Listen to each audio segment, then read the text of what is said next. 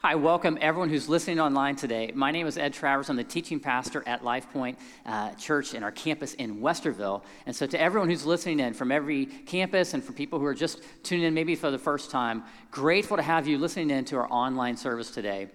If you've been tracking with us, then you know we've been in a series called Labels. We've been looking through the book of Luke, and one of the things that you see in the book of Luke is that Jesus interacts with these people who are kind of on the fringes, those most likely to be labeled. And during the month of May, we had everyone in our church read through the book of Luke together. And then in the month of June, we had everyone pray Luke 10:2. That's the prayer that Jesus encouraged his disciples to pray that God would raise up workers for the harvest. For the harvest is plentiful, but the workers are few. And in this season of this series, what we've been saying is that we now want to live it out. How do we live out the call to become workers for the field, that God would use our lives to reach those on the fringes, those who are labeled by society, to help them see the beauty of the gospel?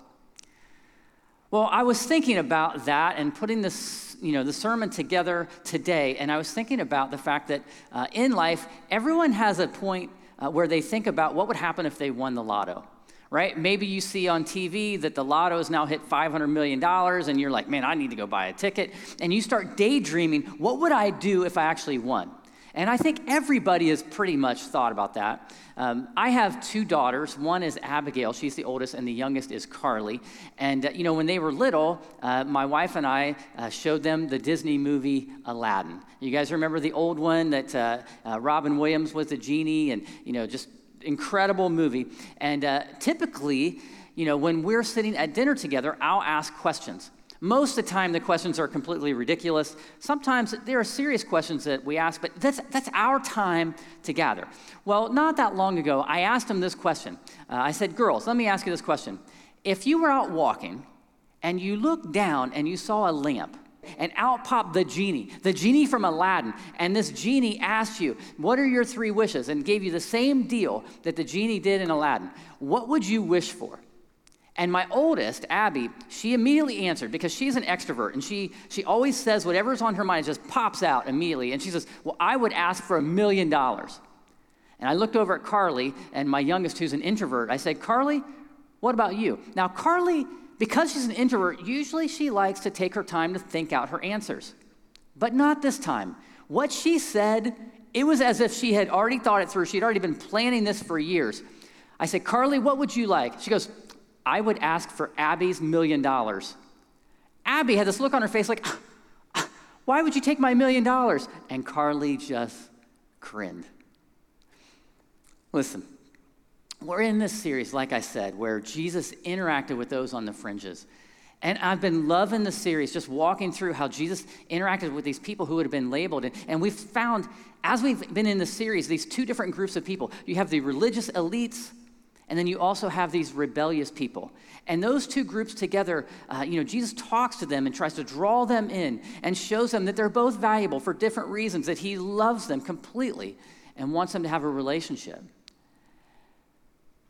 I have noticed in my life that when I'm talking to people, whether they're super religious or super rebellious, everyone has thought about that question. Like, what would I do, if I hit the lottery or if I saw a genie who gave me 3 wishes? I have been in life groups for the better part of 30 years, and so many times that icebreaker has been brought up, what would you do? And here's what I found. Almost everyone at some point, whether they have 3 wishes or 1, they're going to talk about some type of wealth. Now, of course, there are people who say, well, I want to have health for the world. I want to get rid of cancer, and people say that. But ultimately, everyone kind of says, well, I would also want to have wealth. You ever thought about that? Why is that? Why is it that we gravitate towards that? And I think it's because we all want to have control over our lives. We want to feel like, oh, this gives me control over what I want to do or how I want to live or whatnot. That makes us feel secure. That's completely normal, I believe. But you know what I've never heard anyone say? Not one time in all the years. I've never heard anyone say, man, if I could have 3 wishes, I would want a deep and strong relationship with Jesus. I'd want to have a life of deep and rich faith. I'd want my faith to be so strengthened that no matter what came my way, I would have faith. I'd want a faith like the disciples have. Isn't it interesting that I've been in 30 years of life groups, never heard anyone say that. But I also know through conversations with people, and even internally, what I feel in myself is that deep down, we all want that kind of faith. And it doesn't matter where you're at in your journey, whether you're on the beginning stage or you've been well into your journey, everyone wants to have a deeper faith. They wish they would have this deeper connection to God, this sense that God was in their life and that they could trust him with everything. And we can just imagine the benefits, right? That even when life gets hard, even when life becomes difficult, even when it throws all the storms our way, we have this rock solid faith, this trust in the Lord that just carries us through everything. And sometimes when we meet those people, we're like, man, I wish I had a faith like that. How do we get a faith like the disciples had? A faith that God used to transform the world. How do we get that kind of faith? Well, we're going through this series, and we're now into Luke chapter 18, and something happens here, a circumstance, a situation where an interaction that three of the writers of the Gospels wrote down, Matthew, Mark, and Luke. And this story is the story of the rich young ruler. And I'm going to say just a few things to keep you tracking with me as I go. The first one is this, is that every person has an inner battle to face. If we're going to have a faith like that, if we're going to have a strong faith, we need to recognize that every person is going to have an inner battle to face. What happens in Luke chapter 18 is understand Jesus has been on the scene for quite some time now. His ministry has grown to a point where he's heading into the final stretch, the last few chapters of his life, and he's now preparing his disciples for the next step, that one day he's not going to be there. And so he's teaching different things in parables and challenging them in different ways. And right then, this person comes up to him. And here's what it says in verse 18 of Luke 18. It says, "And a ruler asked him, 'Good teacher, what must I do to inherit eternal life?' And Jesus said to him, 'Why do you call me good? No one is good except God alone. You know the commandments. Do not commit adultery. Do not murder. Do not steal. Do not bear false witness. Honor your father and mother.' And he said, 'All these I have kept from my youth.' And when Jesus heard this, he said to him, 'Well, one thing you still lack. Sell all that you have and distribute it to the poor, and you will have treasure in heaven. And come follow me.' But when he heard these things, he became very sad, for he was extremely rich." So here you have this moment where Jesus is, in the middle of kind of teaching his disciples, and this guy runs up. And if you read the other accounts, he runs up, falls on his knees in front of him, and he's saying, "Hey, Jesus, good teacher, what must I do to inherit eternal life?" Now, you have to ask yourself, well, what kind of ruler is this? Most likely he's a Jewish man who's the ruler of a synagogue. That means he is one of the religious elites. He's kind of risen up the social rank to become the leader of the synagogue in his community. On top of that, he is very wealthy, which means he's socially strong and he's economically strong in his community. He tells Jesus, "What must I do to inherit eternal life?" And isn't that a question that we all want to know? If we could have a one-on-one with Jesus, wouldn't we ask him that question? Hey, are we good? Is my eternity okay, right? Is it going to be like really hot and sweaty or nice and breezy? Like what's the future? We all want to know that. This guy asks a question. But you have to remember the context, right? It was the religious elites who were rejecting Jesus. It were those religious elites, the Pharisees and the scribes and the Sadducees, who were literally, trying to isolate Jesus and try to squash his ministry. But this guy was going against the grain. He was genuine. He wanted to know. Jesus says, we'll keep the commandments. He doesn't name all the 10 commandments. He doesn't talk about God first, honor God, have no other gods before him, keep the Sabbath. He doesn't mention that. It's like he assumes that this guy understands that. So he brings up the other commandments of how you deal with each other. And he says, don't do this, don't do this, don't do this. And the guy says, "I've kept them all since my youth." Which you have to understand, that's a fundamental misunderstanding as to how we interact with God. The first thing is he said to Jesus, "Good teacher." He immediately lowered Jesus to the status of a man. He's just a good man, a good teacher. He doesn't understand that this is the King of Kings and Lord of Lords, the Son of God. He doesn't get that. He also thinks that maybe, through his behavior, he's already done everything that's required. He misunderstands that we're all sinners and we all fall short of the glory of God. So then Jesus kind of sees through all that and he says, "Well, here's what you need to do then. You got one thing you got to do. I want you to sell everything, distribute it to the poor. Then you'll have treasure in heaven. Come follow me." And if you read the other accounts, he walked away. He walked away sad. Why? You know, when I said that every person's going to have an inner battle to face, I think you have to look at it and say, okay, with this guy, what mattered to him most? What was he willing to not give up in order to say yes to Jesus? And for him, it was his wealth. Jesus asked him, I want you to do this. Why? Because this is the thing that's enslaving this guy. This guy believes that his worldly wealth is what keeps him, in a place where he feels secure and happy. And whatever his dream is in life, he's achieved that, and he's not given that up. He wants to add on to that and have eternal security. And so Jesus confronts that and says, no, that's not what it means to really know me, to follow me. You have to give that up, that thing for you. Now, he doesn't ask everyone that, but he goes specifically to this guy.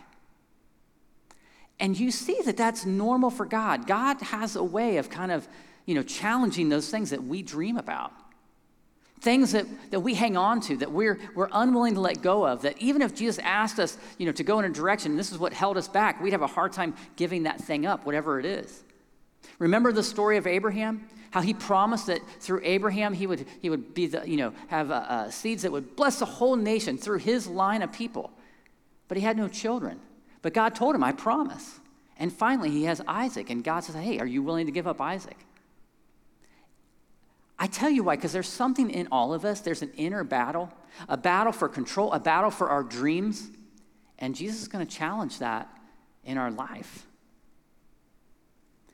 There's something about the passage, though, that, has always kind of challenged me personally. I got into ministry many years ago, and I remember the first ministry I was really involved in. I had been serving in a collegiate ministry at a church, and we were getting ready to go down to the campus of Ohio State University and start a church down there. And again, I was right at the beginning stages of ministry, and I was learning a lot, and in order to get down to Ohio State's campus, we had to become a student organization. And every fall, they have an event called the Student Involvement Fair, and they hold it on the Oval at Ohio State University. If you've never been to Ohio State, the Oval is the place where everyone kind of walks through to get to classes. So, the whole university is built around the Oval, and everyone walks through there. And there's this huge place. It's wide open. There's all these pathways. And on the Student Involvement Fair, there's like 15 to 17,000 students walking around the Oval. So that particular time, we were there, and we were giving out information about our ministry that we were starting and our student organization. We were recruiting students, and I ran into this young guy named Craig. And so I got to meet Craig, invite him to our life group, and I got to know him over the course of several weeks, and getting to talk to him about faith, and we started to hang out a little bit. And one day, he was asking questions like, what must I do to inherit eternal life, in essence? And I was just talking to him about the gospel, the beauty that God absolutely loves us and wants that for us. He wants a relationship with us. The problem is us, that we sin against God. And we all sin in some way, shape, or form. And we all have this system in our mind for what we think is good or bad. But deep down in our soul, we know that there's something off. We know that there's shame and guilt in our life for something, right?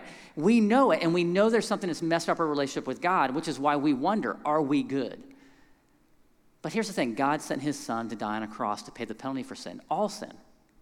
Everybody's sin, all at one time, gets put onto Jesus on the cross. He pays for it all. He literally took our penalty, our death, so that anyone who would come to him in faith, in the humility of saying, I'm sorry, please forgive me. Anyone who comes to him with that kind of faith could be completely forgiven, and Jesus would give them his righteousness. That means Jesus is already right with God.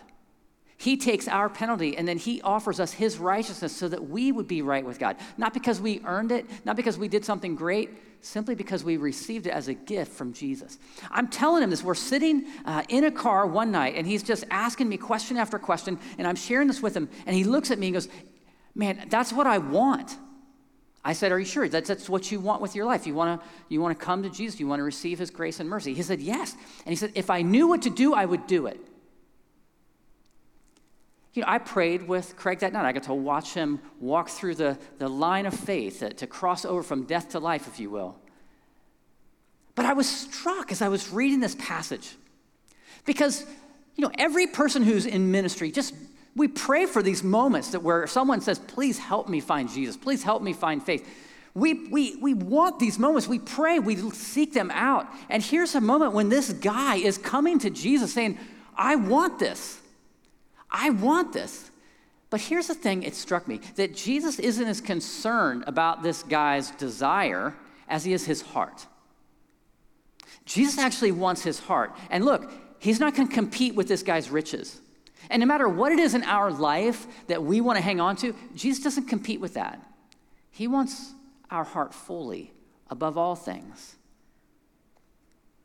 So then you have to ask yourself, well, man, this is what he's asking him is tough. That's my next line I want to share with you is for some people, it's going to seem like Jesus is asking the impossible. Verse 24, Jesus, seeing that he had become sad, said, how difficult it is for those who have wealth to enter the kingdom of God. For it is easier for the camel to go through the eye of a needle than for a rich person to enter the kingdom of God. Those who heard it said, well, then who can be saved? But he said, what is impossible with man is possible with God. So if there's a crowd of people watching this thing, this guy had come up and he said, what must I do? And Jesus tells him, hey, do this and this, and get rid of all your stuff, give it to the poor. Like essentially, love God, be willing to sacrifice for God, and I want you to love people. That sums up all the commandments. Give to the poor, love the people. Everything that God commands, right? He's saying, I want you to do this. And the guy walks away sad. And Jesus makes a statement, how difficult it's going to be for those who have worldly wealth.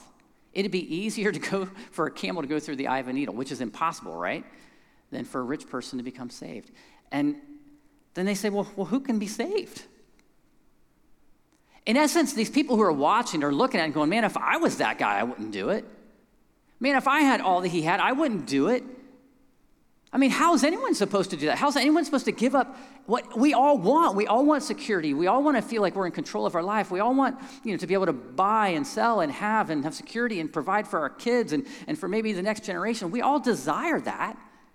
How are we supposed to give all that up? That's not normal. That seems impossible. How then can anyone be saved? And that's the reality. Jesus says, well, it's really nothing for me. It might be impossible for you, but, hold my nails. Watch what I can do, right? This is the thing about Jesus, that he's basically saying it's only with God that you can receive salvation. Only God can do that miracle in someone's heart. And so, yes, for this guy, it was money, but everybody has a thing. And I've met people from all different walks of life. I remember one guy, I explained the truth to him. I'd spent much time with him explaining the Bible, and we talked through all his questions of faith. And at the end of it, he said to me, he goes, Ed, I think if what you're saying is true, everybody should be a believer. I said, what about you? He says, oh, not me. I said, why not? He goes, well, if I became a believer, if I followed Jesus, then I wouldn't be able to live the life I want. And so for him, it wasn't the worldly wealth, it was the lifestyle. To be able to do what you want, say what you want, act like you want, drink what you want, party like you want, those things were more important to him than to follow Jesus. It's going to be impossible for some. It's going to feel that way. But what's crazy is that it's no work at all for the Lord, for anyone who wants to come to him. I say this, I think that for someone who's a Christian, Christians struggle with something almost across the board. They struggle to share their faith with others, especially in this culture where, if you say something, you say the wrong thing, you get canceled, you get yelled at, you feel like you're going to be rejected, and maybe you struggle with that. I ran into a guy one time who lived in Zanesville. And he was kind of an agriculture guy. He wouldn't be the kind of guy you expect to be this really winsome Christian who people just found Jesus when they were around him.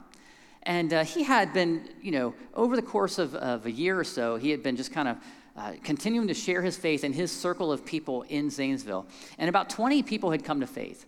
And I asked him, and I was with some people, I said, well, tell me what it is you're doing. He goes, well, I go out and I sit on a bench, I talk to people, I hang here, I do this there, and I just talk to people about Jesus, and some people give their life to Jesus.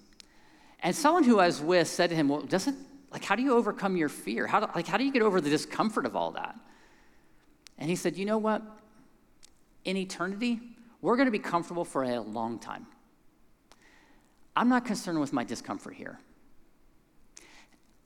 I bring that up because, our hearts gravitate towards comfort. Our hearts gravitate towards things that make us feel safe and in control. And we believe that the truth of the story is that anyone who would come to Christ receives this incredible gift of faith. But to share that with others means we have to risk our discomfort. And the reality is, I think we look at people and we think, even if I say something, it's not going to matter. Like, that person's not going to turn their life to Jesus. That person's wealthy. That person has it all. That person's successful. That person is hardened. That person's in a different lifestyle. That person, and we just, in our minds, we make up in our minds that it's just impossible that they would actually listen to what I'm saying. It's because we've stopped believing that Jesus can do the impossible. Can I tell you something? Is it true that when you share your faith that there are going to be a lot of people who reject it? Yes, that is absolutely true. Isn't it true that it's unlikely that when we share the seeds of faith that we're going to see that blossom into just someone receiving Christ and having an incredible faith? Yes, that is unlikely that we see that. Our job is not to worry about what God does. God does the impossible. Our job is to share the message, to sow seeds wherever we can. And there are times when we might get to see God do something with that. But God always uses those words of the gospel. He always does it. And you have to understand, God can do the impossible. I have met people who were as far from God as they can be who are now following God. I have witnessed people in my own lifetime, people who have turned from complete atheism to complete joy in Christ. I have witnessed that, and I believe God can do anything. But sometimes I start to feel that discomfort. Why? My heart gravitates towards discomfort. And it's because I've stopped believing that God can do the impossible. But God can. All right. Well, I want to have that kind of faith. I don't want to gravitate towards comfort and miss out on what God has for my life and what he wants to do through my life. I don't want to have the kind of faith that gravitates towards, well, I have to have this thing. This is what my life's about. I want wealth or this or that. I don't want to gravitate towards, I want to have this faith like the disciples did, where I sense God working in and through my life. I feel his peace and his love and his joy and his patience and kindness and his goodness and his gentleness and self-control. I want to feel all that in my life and spill it out on others. I want to have the kind of faith that no matter what comes my way, I'm strong in the word of God, strong in the faith of God. I want that in my life. How do I get that? Well, this is the last thing I want to share, is that look closely at Peter, because he holds the key. Now remember, this guy has come up and has interaction with Jesus, and he's gone. And Jesus says, look, it's difficult for some people. It is impossible. It's going to feel that way. And here's what happens, verse 28. And Peter said, see, we have left our homes and followed you. And he said to them, truly I say to you, there is no one who has left house or wife or brothers or parents or children for the sake of the kingdom of God, who will not receive many times more in this life and in the age to come, eternal life. It's interesting. Jesus makes a promise here that, look, if you've sacrificed for me, if you've given something up for me, you're going to receive more in this life. Now, he doesn't say what that is. He doesn't say, you're going to hit the lotto. You're going to have perfect health. You're going to have perfect prosperity. He doesn't promise any of that. In fact, if you read through the other Gospels, this story, he actually says you'll receive also some hardship. You're going to receive that in this life. He doesn't promise what it is. He's saying, look, you're going to receive more in this life than you've ever given up. But in eternity, he's saying you're going to receive much more to come in eternity. Now, we don't know what that is. We talked about that last week at our campus. We talked about, this whole concept of eternity and how we cannot fathom what God has prepared for those who love him. We don't know what that is. But in this life, those who have a deep faith experience things that they would say are more important to them than anything they could have earned on a spreadsheet, on a finance sheet, on a lottery ticket. Faith, a deep, rich faith. People who, Peter would say in his own letter that he wrote that faith is more valuable than fire-tried gold. Find the most pure, the most valuable thing we have on the planet.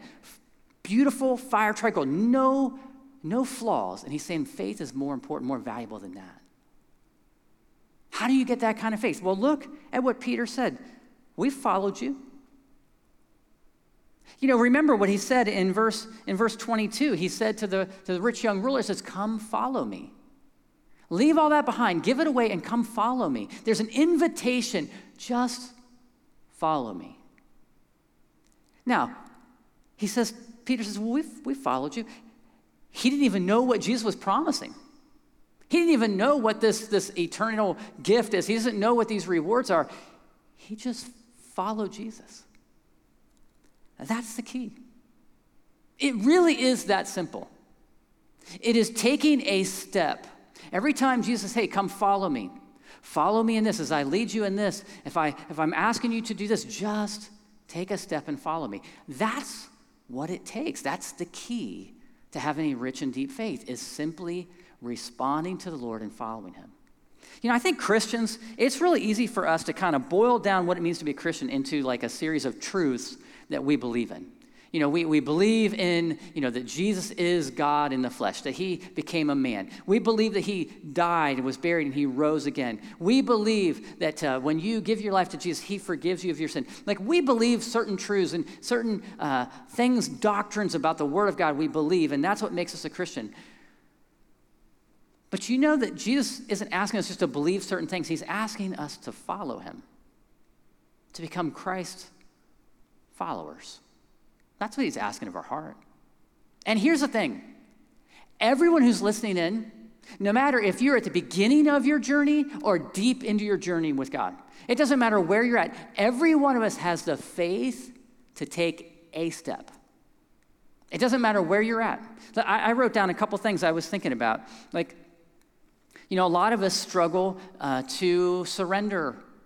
People who, I've met people who are like, you know what, I'm not ready to give my life to Jesus. Tell me why. Well, I have this lifestyle. I have this. And, well, I don't know all the information. There might be more information out there. But when they hear the message, it convicts their soul, and they know it's the right thing to do, but they struggle to surrender. But everyone has the faith to surrender. You simply say, I'm going to take my life and say, Jesus, I am sorry. I'm pushing this over here and saying, Jesus, this was my life. Please take it. I'm sorry. I'm repenting of that. I don't want my life to be just about me, and I want to embrace you. That's just a simple step of faith of receiving the good news of the cross, that Jesus died for you, paid the penalty for you, that you can receive his grace and mercy. That's what that means. You turn to him and say, I want to follow you, Jesus. That's a simple step. All of us have the faith to take that step. You can have the faith of a child to take that step. I think for other people, it's a step of baptism. I've met people who say, well, I'm a follower of Christ, but they're afraid to get baptized. Why is that? And I meet people who go, well, I don't want to be up in front of people. I don't want people staring at me. I don't want to make a spectacle of myself. And I don't want to go against my parents because they believe something different about baptism. And people, they get clammed up and they stop taking that step. And let me tell you something. It's a simple step. It's a step of obedience. Jesus said, hey, I want you to go and make disciples, baptize them in the name of the Father, Son, and Holy Spirit, and teach them all the things I've commanded. Baptism is the first step that we take as followers of Christ. If you've never taken that step, you have the faith to do that. You can take that step. I was thinking about how a lot of people struggle with forgiveness, that, there are people who've hurt them.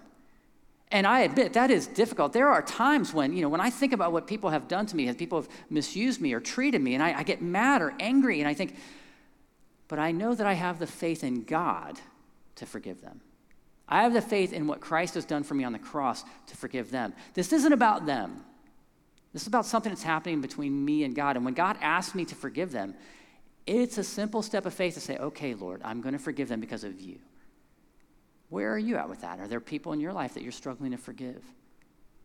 I'm not talking about having a restoration in your relationship. That's a separate step altogether. I'm talking about in your heart, just being willing to say, all right, I'm going to forgive this person. I think generosity is one. It's interesting that in this story, there was a rich young ruler. This guy was wealthy, and Jesus is kind of calling that out. But I think for us, we have the steps of faith in us. We have enough faith to take a step in generosity. What does that mean? Look, we gravitate towards comfort and control, right? And money represents comfort and control. That's sometimes our God, if you will. And Jesus say, no, I want to be the God of your life. I want to be the one you follow, not that. And sometimes the easiest step of faith we can take is say, you know what? I'm going to give up control over this. I'm going to use what God has given me to bless others. I want to love God and I want to love people. And one of the ways I can do this is to take a step of faith. And for some of you, that's a step of faith you need to take, is learn to become generous. Look, there are so many things that God might be asking us to follow him in. As Jesus says, come follow me, that there are times when he's asking us, I need you to give up this relationship. I need you to give up this sin. I need you to add this thing. Like, there are just times when we sense the Holy Spirit telling us, I want you to follow me. We all have the steps. We just have to have the faith to take one step at a time. The key to having a deep and rich faith is to take a step. Wherever you're at, here's what I want to say to you. Jesus said to that young man, come follow me. He could have said it this way, come, all those who are weary and find life burdensome. Take my yoke upon you, for my yoke is easy and my burden is light. If you're tired of trying to live life your way, trying to be in control of your life, if you're tired of trying to make sure that everything is going to work out, and when the storms of life come your way, you feel even more anxious and have more worry, it's time to take a step of faith. Come and place your faith in Jesus. Wherever you're at, I just want to kind of lead you in a prayer. Take a second, kind of close your eyes and talk to the Lord. Is there an area of your life that you sense the Lord is asking you to take a step? Here's what I want you to do. I want you to tell him, God, I hear you. God, help me to surrender that to you. Help me to take a step of faith this week. Maybe for some, it's I'm going to share my faith with someone. I'm going to invite someone to church. Maybe if that's you, just talk to the Lord. Say, Lord, give me the courage to take a step this week to invite someone to church. Maybe pray and say, God, give me a step. Make it clear and help me to have the courage to give something, to support somebody, to invite someone to dinner, to share with them, to give up, to forgive. Whatever it is, talk to the Lord. And I just want to address that if you're listening, you've never taken the step of first surrender. This is what that means for you. Simply say to God, God, I believe in you. I believe that you sent your son Jesus to die on a cross, and I believe that he rose from the grave. Today, I'm asking you, Jesus, will you please forgive me? Forgive me of my sin. I'm asking you, Lord, will you come into my life and lead me? Help me to take that step of faith today, Lord. You need to know that little step of faith. That little step of faith is the step that makes you right with God. To have eternal connection with God through that little step of faith because of what Jesus did on the cross. Let me pray for all of us. Father, I pray that you would use our lives for something bigger than just ourselves, that we would have the kind of faith, Lord, that you could use to change the world. Help us to learn to build that faith one step at a time, that you would grow that in us. God, whatever that step is today, God, give us just a sense of just clarity that we know what the step is and we would take it. And God, for those who are taking a first step with you, I pray you would meet them where they're at and help them to grow. And we ask all this in your son's precious name. Amen. Amen. Well, I just want to say thanks again for listening in online today. We're going to worship, and Dean's going to have some words to close, but I just want to encourage you to take that step, whatever the Lord's put on your heart this week. Until next time, God bless.